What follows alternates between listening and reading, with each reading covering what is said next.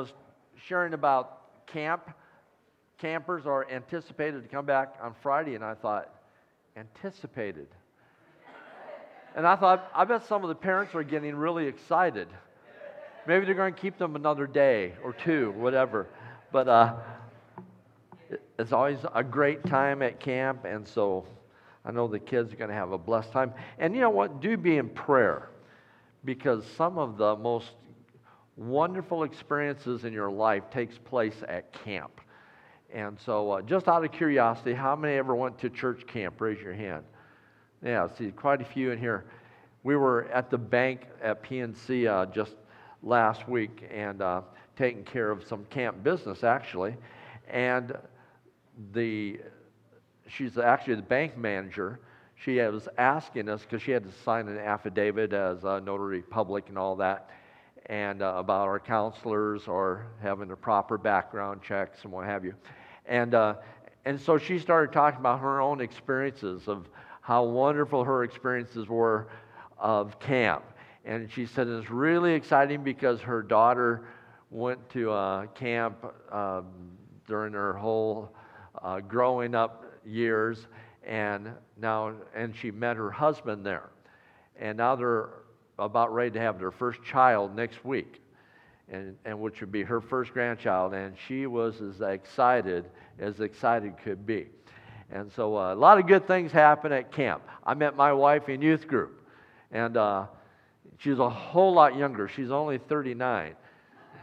So when she was up here, you probably wonder, I really, robbed the cradle, so I guess maybe I did. So praise the Lord. Okay, let's have some realism right now. How many's thinking about lunch? Okay, thank you for those honest hearts, because otherwise might be a few lightning bolts just come, We think a lot about food. Is that not true? How many's ever watched something on TV called the Food Channel? So you're hooked. You're hooked. For one thing, there's someone else who's making food, and you're thinking, that looks so good, I bet I could do that. And you're picking up all these little pointers and what have you, but we think a lot about food. We think a whole lot about food. When we were, the 18 of us were in Trinidad just a few weeks ago, we were thinking about American food. And it was a different place. And everywhere we went, there were mangoes. I like mangoes, but after a while, mangoes get old. And they're everywhere. They're laying on the ground. They're laying in the street, they're just plentiful. And I found out something really cool, too, about the mango trees. The mango trees aren't very big. They're not very tall. And they produce a great harvest. And so you've got all these really green mangoes in a huge bunch. And I found out that if you take one of those mangoes when it looks like it's about ready to be, ripe and be picked, but it's not really ripe, the whole bunch will fall. But if you wait until it's truly ripe, it easily disconnects and you can eat it. There's really a spiritual principle there if you think about it.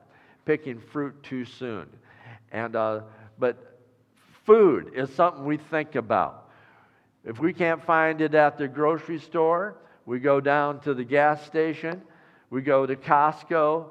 How many goes to Costco and to Sam's Club, and you go there intending to just buy this one particular purchase, but then you can save so much money by buying it in bulk, and pretty soon you've just inflated your whole entire budget almost, because everything looks so good. And so hunger just is something that we were born with. And we all have different types of hunger. And I want to talk about hunger this morning, but it's really not about food. It's really about hunger for the things of the Lord. And it's a hunger for Jesus. I mean a hunger for Jesus. You don't have to raise your hand, but I'm asking you this morning, how many here has a hunger for the Lord? And I'm going to be honest with you, even as a preacher, as a pastor, there are times I can get so overloaded, get this, with church things. I can find myself slipping in my Bible study, slipping in this, slipping in that, because I'm consumed. I'm doing spiritual things. But my first obligation, your first obligation, is always to have a hunger that is for the Lord Jesus. Hallelujah. A hunger of the Holy Spirit, the gifts of the Holy Spirit to be in operation within you. I already warned you a couple weeks ago, having just gotten back from Trinidad, that I'm going to mention Trinidad probably for the next 58 weeks. And so at least one time or another, because it's such a great experience for us. And to see all of our kids, teenagers, and adults who ministered, it was incredible. It was absolutely incredible. But the hunger for the Lord is different when you're on a mission trip. It really is. Because you are focused. You're laser focused. And when you are there, it doesn't matter the age, we knew we were all committed. We were all standing at an altar the one morning where 86 young people came up to accept Christ. And everyone was praying with someone. I want the same hunger in the United States that we had in Trinidad. Come on, somebody this morning. Hallelujah. Hallelujah. And so it begins with a hunger for Jesus totally, completely. And the message I want to share this morning, I've entitled it, Satisfying the Real Hunger in Our Lives. The real hunger in our lives. And the real hunger in our lives, you know, I've ate some really good food lately. We've been doing this, we've been doing that. We went to a birthday party last night, went to a birthday party Saturday. I think we went to one Friday, Thursday. It just seems like there's lots of birthdays. Lots and lots of birthdays. And we've got a birthday today. And so I got to think what we're going to do. We're probably going to go to Mac's Supper Club. Have you ever heard of Mac's Supper Club? McDonald's Supper. Okay. You're slow this morning. I'll tell you what, you didn't get your rest, did you? Boy, that was a rolling earthquake. Boom. I talked to Katie Peterson's sister last night. It was Katie's birthday this week. She just turned. Anyway, so they had one of those cruises in Cincinnati on the riverboat, and that was fun. We did all that. And I was talking to Katie's sister, and her name is Sarah, and she lives in California. And so we were talking about the earthquakes. And we're talking about the different types of earthquakes, and I've experienced them as well, where sometimes you have the rolling effect, and then other times it's just really more hard-hitting. And so it's, I'll tell you what, I'll pass on all of them. I'll pass on the earthquakes, I'll pass on the tornadoes, the hurricanes.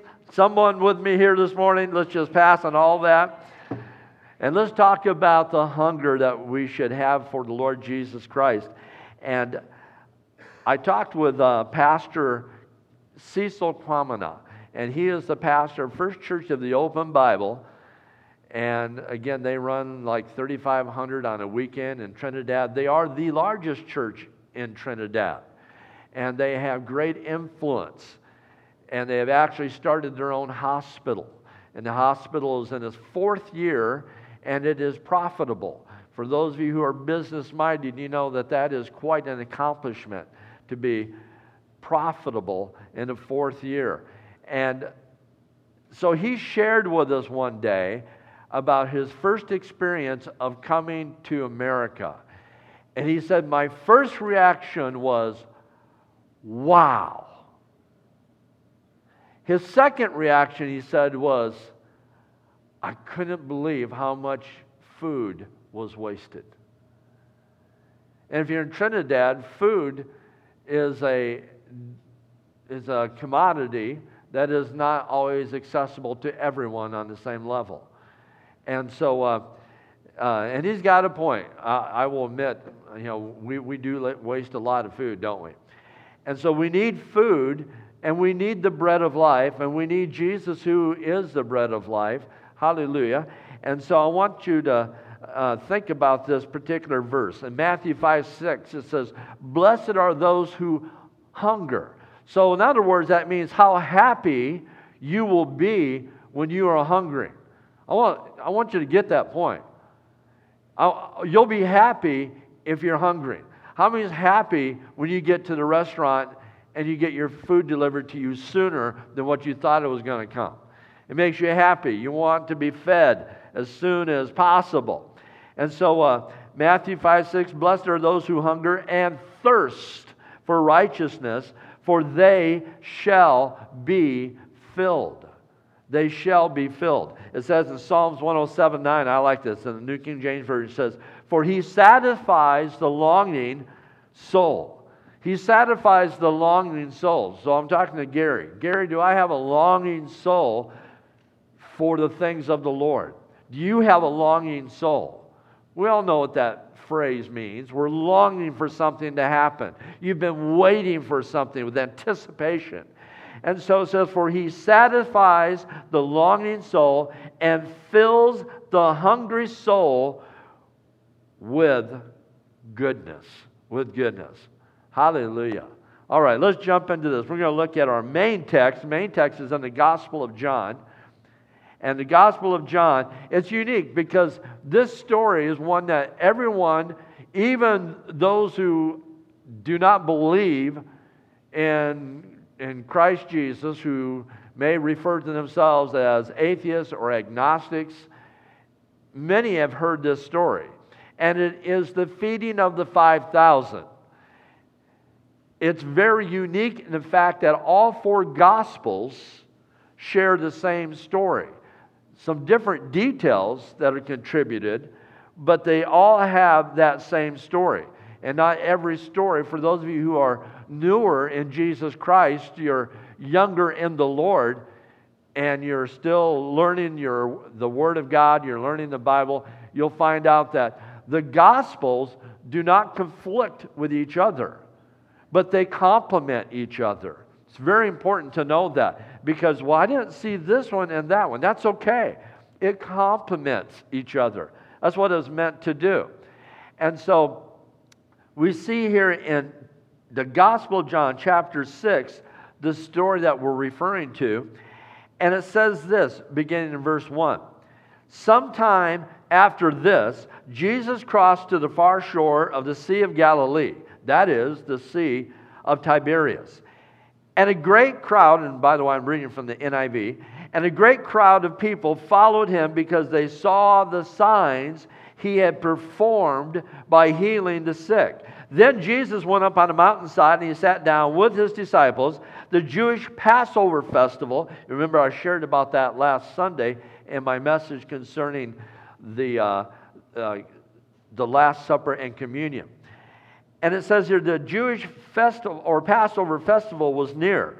When Jesus looked up and he saw a great crowd coming toward him, he said to Philip, his disciple, where shall we buy bread for these people to eat? He asked this only to test him, for he already had in mind what he was going to do. And Philip answered him, and he said, it would take a half year's wages to buy enough bread for each one to have a bite. And another of his disciples, Andrew, Simon Peter's brother, he spoke up and he said, well, here is a boy with 5 small barley loaves and 2 small fish. But how far will that go among so many? And Jesus said, have the people sit down. Now there was plenty of grass in that place, and they sat down. About 5,000 men were there. Jesus then took the loaves, he gave thanks, and he distributed to those who were seated as much as they wanted. He did the same with the fish. When they had all had enough to eat, he said to his disciples, gather the pieces that are left over. Let nothing be wasted. So they gathered them and filled 12 baskets with the pieces of the 5 barley loaves left over by those who had eaten. And after the people saw the sign that Jesus performed, they began to say, surely this is the prophet who is come into the world. Jesus, knowing that they intended to come and make him king by force, withdrew again to a mountain by himself. Lord, I pray, Father, that you would bless the word today. Your word is already blessed because it's your word. But I pray that, Lord, it would be doubly blessed today, that our ears would listen, that our hearts would perceive. Lord, may we be quickened by the Holy Spirit. Holy Spirit, that you would just speak to us today. Give us revelation. We pray, Lord, we would receive your word and just digest it. And may it be a blessing to us. In your precious name, everyone said, amen. Now, I want to break down the text that I just read to you, because it's important, as I share oftentimes, to know the context, to know what was happening before and what was happening afterward, and perhaps in the middle. So we start with just a few words. And it says in verse chapter 1, it says, after, let me just read back again, sometime after this, Jesus crossed. It's important to know what after this means. Sometime after this. You can read in 2 of the Gospels, 3 actually. No, I take it back, 2. That something had taken place. A horrible, terrible event. The cousin of Jesus, we know him as John the Baptist. And he had been arrested. And a short time before this story, he was beheaded. He was arrested by order of Herod. He was placed in the prison. He was there for a while. He was protected by Herod because Herod actually enjoyed listening to him. That's always unique for a preacher. When someone who's not a believer says, you know what, I really don't believe you, preacher, but you're kind of interesting to listen to. He was interested in listening to John the Baptist, but he wasn't taking part of who Jesus Christ is. He had a big birthday party. He invited everyone there. There's lots of liquor flowing. He's getting drunk. And he has this young lady who comes and she dances before everybody. And he becomes enthralled with her. And then he says something so stupid. It's another reason for not getting drunk, for not partaking in alcohol, actually, because of the effects it can have on you. And he said, I will give you up to half of my kingdom. Anything you want, up to half of my kingdom. She didn't know what to say. She's like 15, 16 years of age. She goes and asks her mom. And her mom says, I want the head of John the Baptist. John the Baptist had said things about her improper relationship with Herod. And Herod was very sad, but Herod had made a pledge, and he had the executioner come and behead John the Baptist and bring his head on a platter. It's probably one of the reasons why we hear this phrase sometimes. I'm going to bring you your head on a platter if you do this or do that.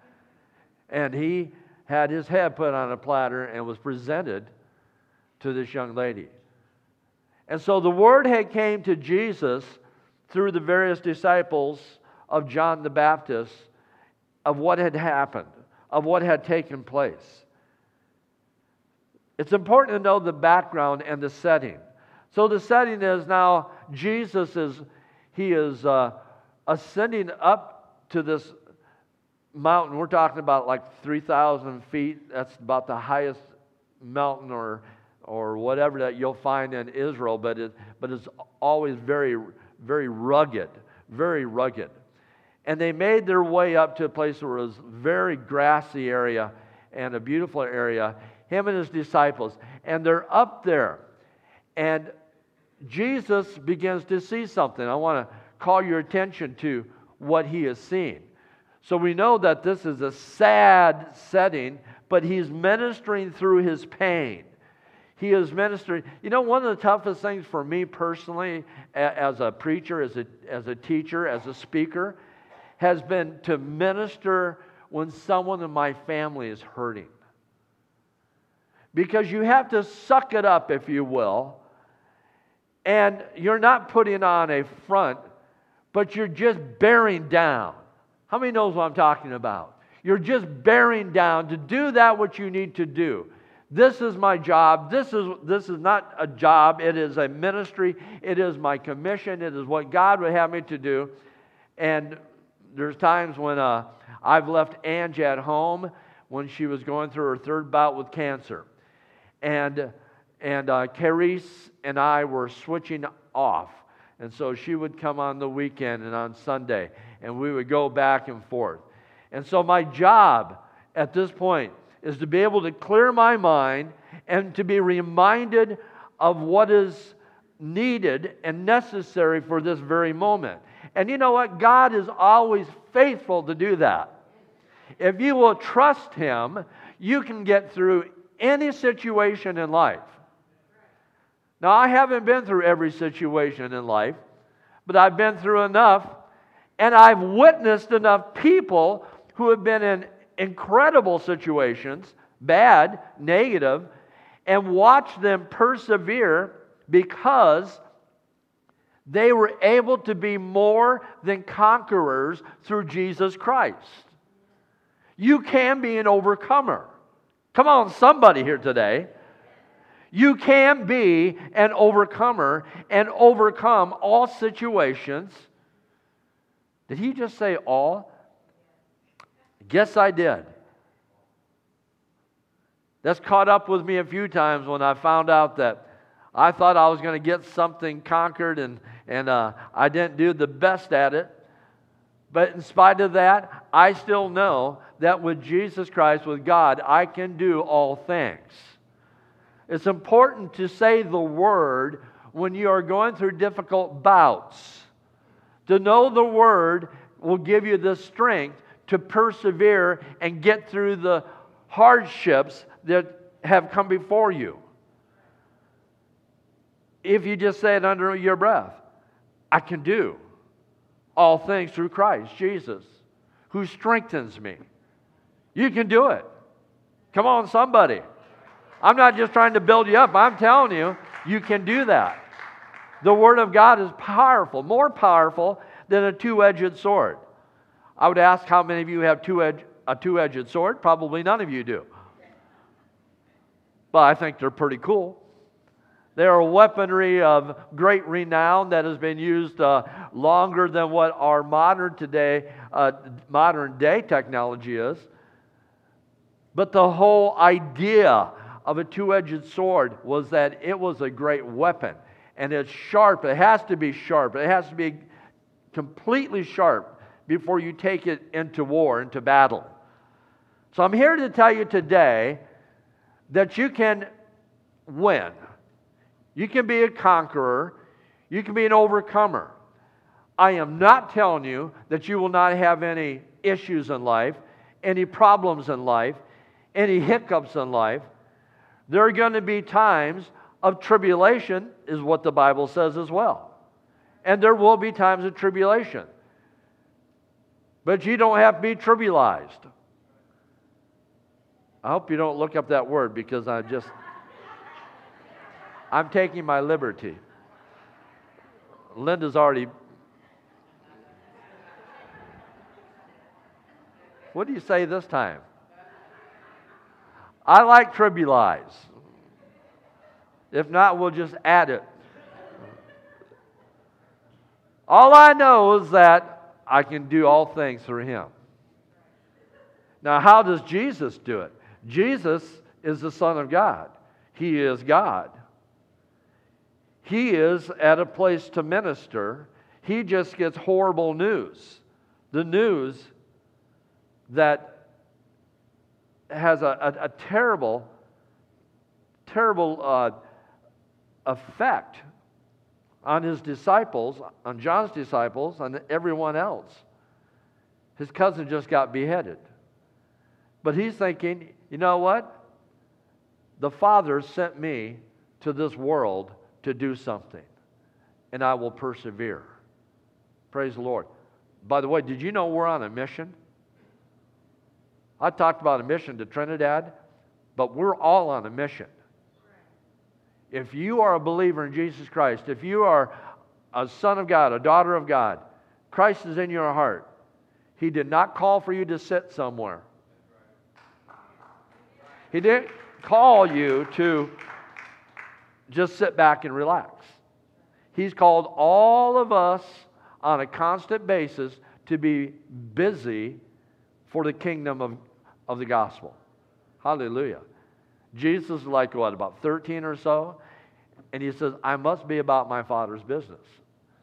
He was someone who knew at a young age, I need to be busy doing what the Lord God has for me. It wasn't, well, once I get out of college, I'm going to do this or I'm going to do... No, he was busy at that very moment.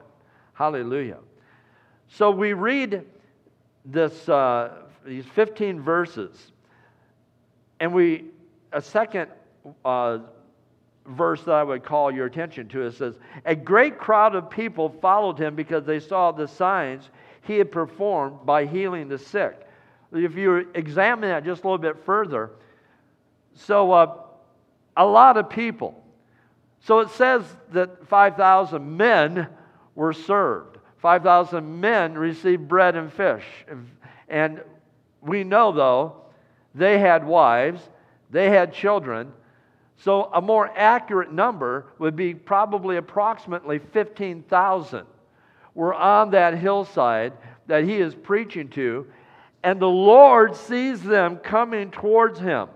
A great group comes towards him. Can you imagine in your mind right now, try to wrap your arms or eyes around this? 15,000 people, 12 to 15,000. Here they're all coming. And so they're making their way to find a place to listen to what the Lord has to say. And it goes on to say that Jesus looked and he saw them. And it says in Matthew 14, with this story, again, of feeding the 5,000, it says this: Jesus has compassion, or he looked up and he saw a great crowd coming, and he had compassion on them. So the same story in Matthew says he had compassion on them. I'm thinking, when you walked in the door today and we gather here together in his name, he not only sees you, but he has compassion on you. I'm thinking 15,000 people walked up that hillside to where Jesus was at, and they were not all looking for something, but most were looking for something. Why did they come? Just said in Scripture. They have watched the miracles taking place. I hate to say it, some people are just, thrill seekers. They're really wanting to see. They really didn't care about believing in Jesus to be Messiah or Lord or Savior, but they wanted to see him do some miracles. Hallelujah. They were going to see some miracles that they didn't count on. And so then he looks and he says to one of his disciples, Philip, he says, Philip, where shall we buy bread? Now note, he's not asking Philip for his advice. What should we do right now? In fact, since I've been a little boy reading the Word of God, this story's always blown me away. So why would the Lord think, or any speaker think, you got to feed the crowd? If I went to Pastor James, Pastor Randy, hey guys, how should we feed them today? And you guys are going to look at me like, what are you talking about? You want us to go to McDonald's? No. You want us to go Donato's Pizza or something? No. How do we feed everybody here? Especially if we didn't have any money. Aren't we blessed to have money, by the way? There's no one I know that is totally starving. I know of some who are in bad shape, especially because of some of the tornado damage and what have you. But we are blessed, aren't we? Look around you. You are sitting next to blessed people. It's because we live in a blessed nation. We live in a nation that is a storehouse. If you go to my home state of Iowa, during the time where the combines are out there harvesting the corn or the soybeans, it is an incredible sight. You've got about $750,000 pieces of equipment that are out there, and they're combining, and there's truck after truck after truck after truck, containers, and you see the corn coming out of the chute. And then we turn around and we feed the world. You and I are privileged to live in the bread basket of the world. We feed more people than anybody else in the entire world.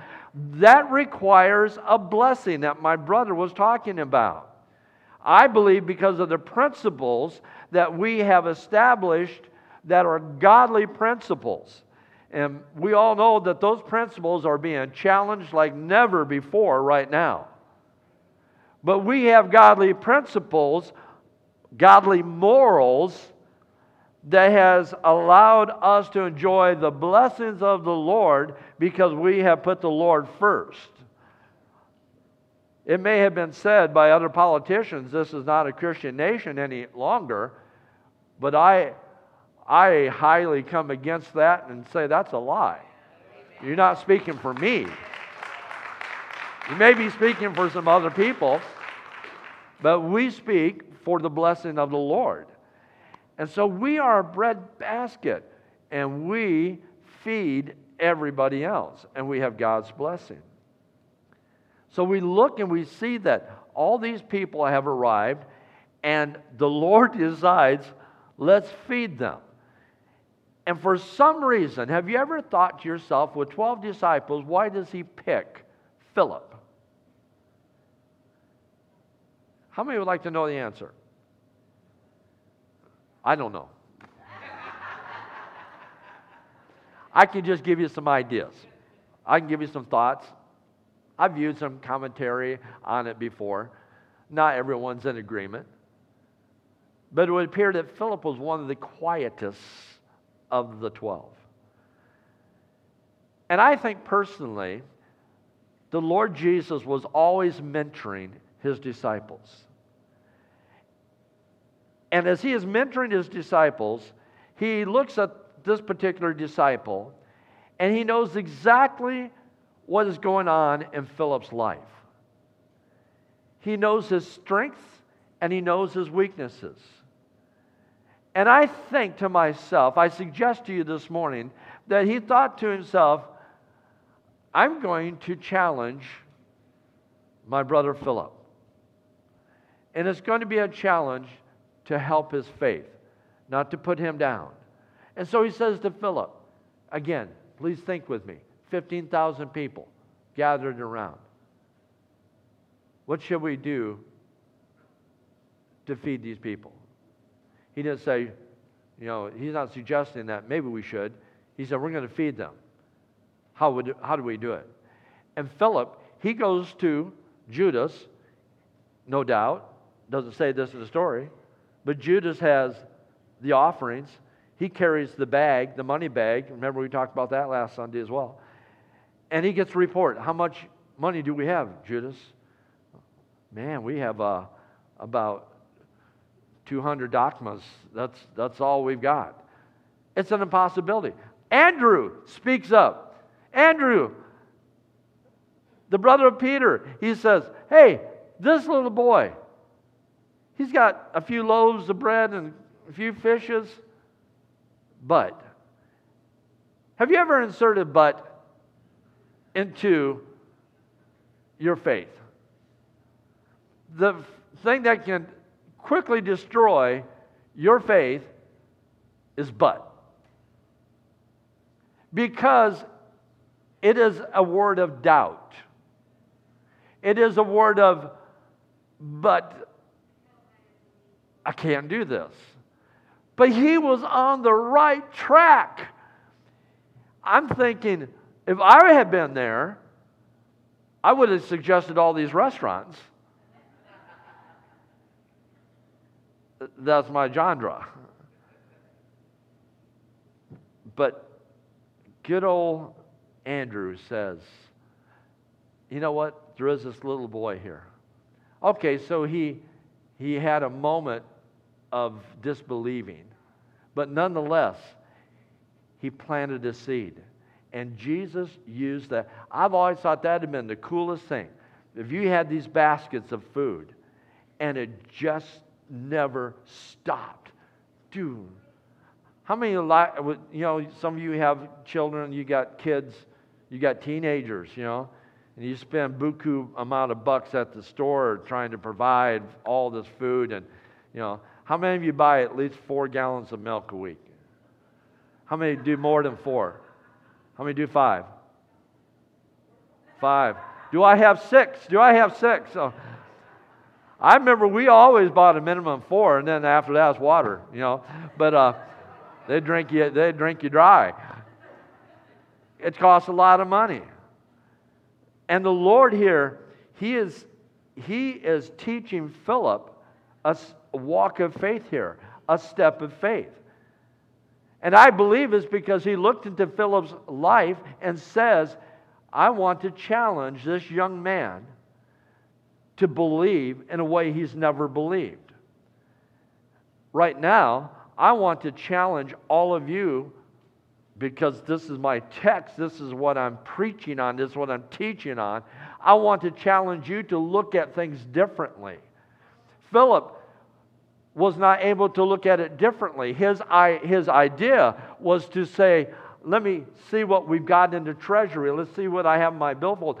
And how much we can purchase. Andrew said, or maybe we could use these few loaves of bread and fishes. Hallelujah.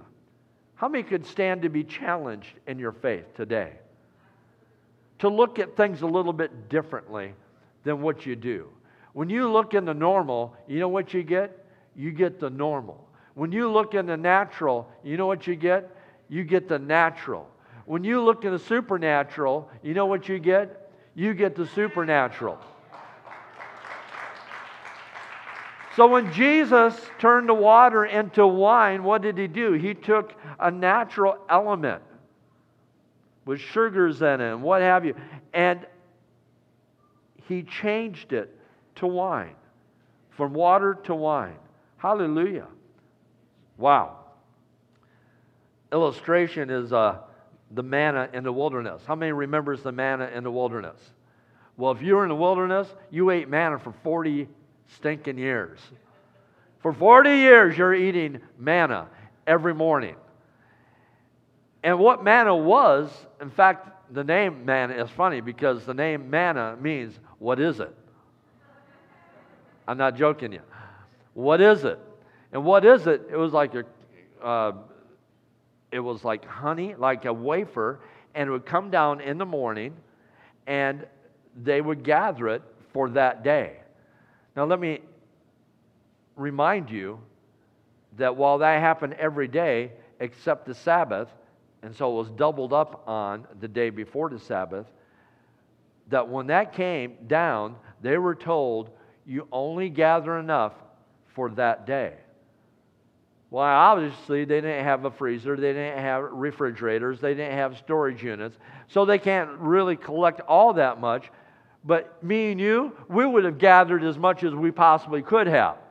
Come on, let's just admit it. We would have gathered as much as we could have. Don't look at the Israelites and say, man, you bunch of bad people there. You just didn't follow what the Lord had to say. You know what? We would all tried that.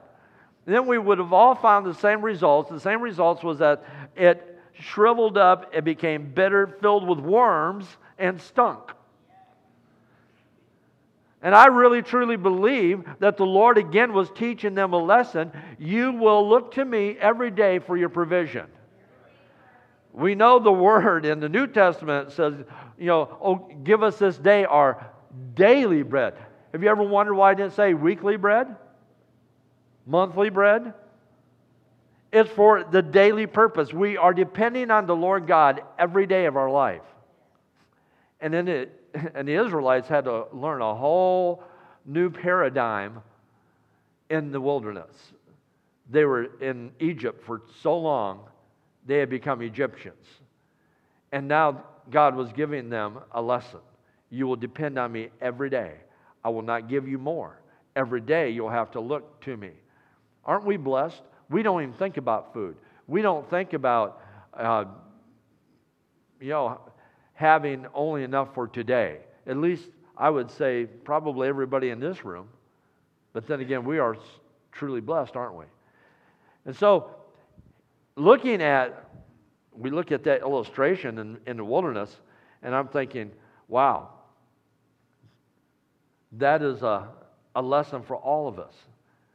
Now, let me ask you this.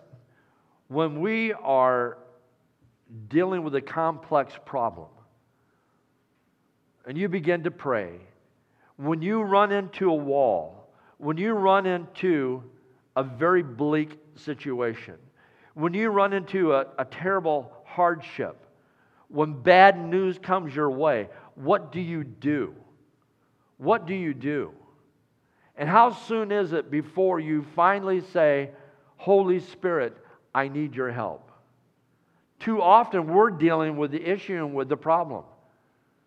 This last week, Angie and I were mentoring a young couple. They're pastors of an open Bible church. And we sat down with them in their living room. They had a situation going on that they really needed some advice, some counsel. And we were talking back and forth. And we were talking about all of the scenarios. And the scenarios were great. You know, it could go this way. It could go that way. It was so, complications. And then the Lord just really quickened me. I said, we really need to know what the Holy Spirit has to say. And you know what? It calmed the atmosphere in the room. You want your atmosphere to calm when you're going through something really difficult? You just say, Holy Spirit, Lord Jesus, I need you. I need your advice. I need your counsel. The counsel of the Holy Spirit will change your situation and turn it totally 180. Hallelujah. Hallelujah. And I want to, just conclude with one last thought about the story. So it says also in John chapter 6, gather the pieces that are left over, let nothing be wasted. And I thought, man, Jesus wanted a take-home box. If he was in a restaurant, he would say, and they come up to him and said, you want to take out box? Oh, yeah. He's not wasting anything. I think there's something there about wasting spiritually our lives when he's blessed us with so much. Again, I appreciate Mike for his, for just giving us a good word about that corn. And I saw that picture of that corn. And that same day, or day before, I've been driving out in the country, and the corn was like about this big. You've seen that. And here right behind Mike, it was way above his head. And I'm thinking, oh, hallelujah. I mean, shouldn't we rejoice? Otherwise, why does Romans 12:15 says, rejoice with those who rejoice? And weep with those who weep. I'm tired of weeping. I want to have faith. Hallelujah. Hallelujah. So I'm going to ask you this. I'm going to ask that you get outside of your box. To get outside of the box says to look at things differently. Don't be a Philip thinking, how can I pay my way out of this thing? How can I go and buy all that's needed? If you look at things the way Jesus looks at things, it's a totally different paradigm. We need to have the type of out-of-the-box viewing of situations. Is there someone who's plaguing you? Is there someone who is your enemy? Is there someone that you're just grieved over because of their conduct, their way of life? Lift them up to Christ. You want to make them uncomfortable? Lift them up to the Lord all the time. And they will get so uncomfortable because the Lord God is going to hear you. He's going to turn up the heat. Where you wish you could turn up the heat and you really can't, He can. Anybody follow me on this one? And you can turn up the heat spiritually by coming to the Lord God and saying, Lord, I am interceding. Or maybe it's not about that at all.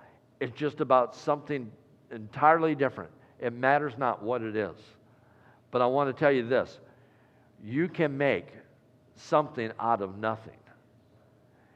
And you can see a blessing take place with, again, just the title of this, of satisfying the real hunger in your life. What is the real hunger? Folks, I drop it right there. But I'm hoping the real hunger that you've got is for Jesus. So, we're going to pray, and here's the deal. If you really truly mean that, then you need to turn up the intensity. If you really hunger and thirst for righteousness. I'm not talking about, you don't really have much of an appetite. I'm talking about having an appetite. An appetite. We need to intensify. And you might say, well, I'm doing actually pretty good. Everybody's doing good in my family. Have you ever talked to anybody lately? Yeah, how you doing? Oh, I'm doing good. Only 50% of the time do I really believe that. But we kind of do that to each other, don't we? We're not always totally honest. But if nothing else, we have a country that's on a skid board right now going to hell. And we need to be the intercessors. We need to be the people who stand up and say, we are the remnant. And because of our prayers, we make the difference. I don't care what liberal agenda or whatever you want to call it. We have the power behind us that is the real power. Hallelujah. Hallelujah. Would you stand with me this morning? Father God, I thank you, Lord, that we have come here today to celebrate who we are in you. We have come to sing, to give praise unto your name. Lord, we're excited with hearing testimonies of what has happened in the lives of believers, Lord, and we're excited to see changes that take place in those who turn their lives over to you. And Lord, we thank you for your goodness. We thank you, Lord, for constantly loving us so much, even in times when we really don't deserve that love. But Lord, you constantly care for us, and we ask today that you would help us, Lord, to do something, and that is to become extremely hungry. Lord, extremely thirsty, hungering and thirsting for righteousness. May righteousness, O God, prevail in our lives. And may righteousness come upon a nation again in the way, O Lord, that it needs to be. And Father, we lift up one another in this room. We lift up our city. We lift up our state. We lift up our nation. We lift up our president. We lift up our Congress people, our senators. We lift up the authorities, oh God. We lift up the issues, the situations that have become so prevalent, oh Lord, that they cover the headlines constantly, and much of it being evil. We pray, Lord, that you would help us, oh God, to be standard bearers of your word. And Lord, we pray that it would start even this morning with lighting up the flame that is within us. Hallelujah. Hallelujah. Linda, if you could play that song again that Amber sang, "Oh, Come to the Altar." And just as that's playing in the background, folks, you don't have to come up here. You can if you want. But I want to invite you to raise your hands today unto Him. And as you raise your hands unto Him, think of yourself as a small child, raising your hands unto your parent, saying, Dad, I need you. Mom, I need you. It's what you see when that small little one lifts their hands. And as we are lifting our hands, we are saying, empower us. David said, Thy loving kindness is greater than life. My lips shall praise you. Thus will I bless you.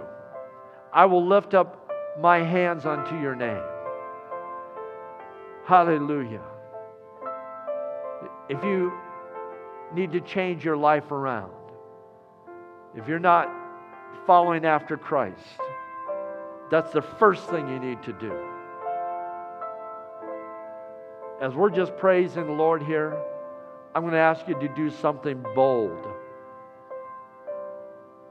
It's bold, but you can do it. If you need to recommit your life to Christ, if you need to commit your life to Christ for the very first time, find an altar. Just find an altar up here. Don't be worried about all the people that's in here. We're all just sinners who found grace. We're blessed because that Christ is in our hearts. And we went through the same commitment process. No, we're not going to sing the song, but we're going to ask the Lord God. And I'm not wanting to fill your mouth with the words, but I'm going to give you the direction. And here's the direction. Oh God, intensify your fire in me.